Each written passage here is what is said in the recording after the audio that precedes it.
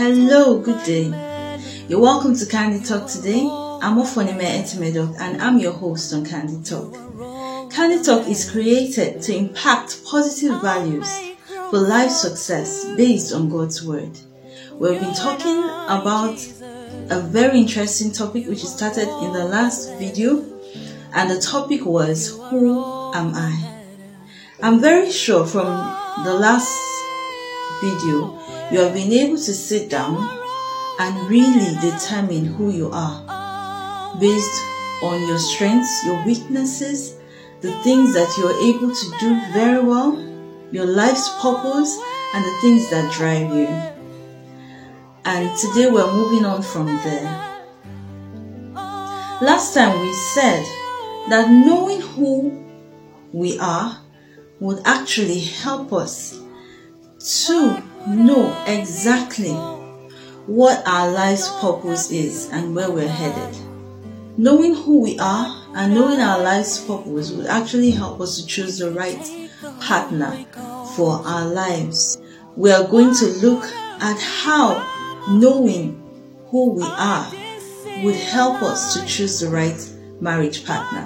When you get to know yourself, who you are, your strengths, your weaknesses, who exactly you are, what makes you tick, who God has made you to be, and what He has endowed you with, your abilities, your talents, your gifts, and knowing your purpose. All this will help you to choose right, will help you to choose the best person that best suits you. If you must get married, you must choose a person that best suits you, that best suits your purpose, that best suits where you're going to. A person that will serve as a help to what God has placed in your hands. And you yourself, you must also be that help that that person needs to his or her own life's purpose. Everybody, they say, wants to have Mr. Right or Mrs. Right as his or her marriage partner. But the main thing is being the right person. You must be the right person to attract the right person. When it comes to relationships and marriage, you actually attract your kind. You attract who complements you. Somebody may see the values that you uphold and get attracted to those values, or listen to how you talk, because how you talk is a direct representation of how you think. So you must also work on yourself. Apart from looking outwards to see or to check for the right person, you must make sure that you are the right person for that wonderful man or that wonderful woman that is going to come into your life. So first of all, focus on putting yourself together. Focus on knowing who you are. Focus on knowing your life's purpose so that you can recognize who that person is that will be a best fit for you. Focus on equipping yourself to fulfill your life's purpose so that you'll be very well equipped to help another person to fulfill his or her life's purpose. Of course, because relationships are not one-sided. You must have what to offer, and you must have value to offer in the life of the other person that you'll be getting married to. So you have to be the kind of person that you want to see in your spouse. Yes, you must be the kind of person that you want to see in your spouse. Do you want your spouse to be spiritually sound? Then you must be spiritually sound. Purpose driven? Then are you purpose driven?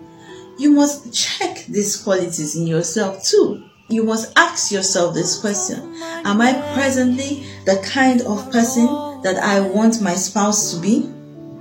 Do I possess the kind of attributes and characters that I want to see in my spouse? The Bible says in the book of Amos chapter 3 verse 3 that can two walk together except they be agreed? No, two cannot work together except they agree. And that is why you must know who you are and your life's purpose before you begin the search of a marriage partner. I once heard an analogy from someone else. And that person said that purpose is a strong ingredient in marriage. When beauty fades, strength diminishes. Working together in purpose rekindles love in marriage. Wow, that's interesting. It is true. When your spouse agrees with your life's vision, it's easier. It helps you to navigate your purpose very well, and you are able to fulfill God's purpose for your life. And you live a fulfilled life, and you are eventually happy. Both of you are able to respect each other's role in the fulfillment of each other's purpose in life. I must say this: you may not marry somebody that has direct same purpose with you. It may be complementary, and also it may be that your purposes are different. What do? The most important ingredient is to marry somebody that well understands who you are, that well understands where you're going to in life, and is willing to help you through to that place, to help you, is willing to support you to get to where you want to get to in life. You must be also willing to assist your spouse to get to where he or she is headed in life. So, as you prepare for marriage, please consider being the right person to attract the right person, and know your life's purpose, so that when you see that person that best complements you, you will be able to recognize him or her by the guidance of the Holy Spirit. And I pray that the Holy Spirit will lead you as you give yourself to His leadership. He will lead you in the best path for your life, and He will lead you to that right partner that best suits you in the fulfillment of His purpose for your life. In Jesus' name, amen. I want to thank you for joining us today. I will see you in our next video. Now, I want you to subscribe to this channel, like this video, subscribe, and then click on the notification button to get updates on our new videos anytime we post a new video. I would also like you to share this video. I want you to share it to as many young people as you know would need the content of these videos. And share. You can comment and send us an email on touchinglightsfulfillingdestinies@yahoo.com.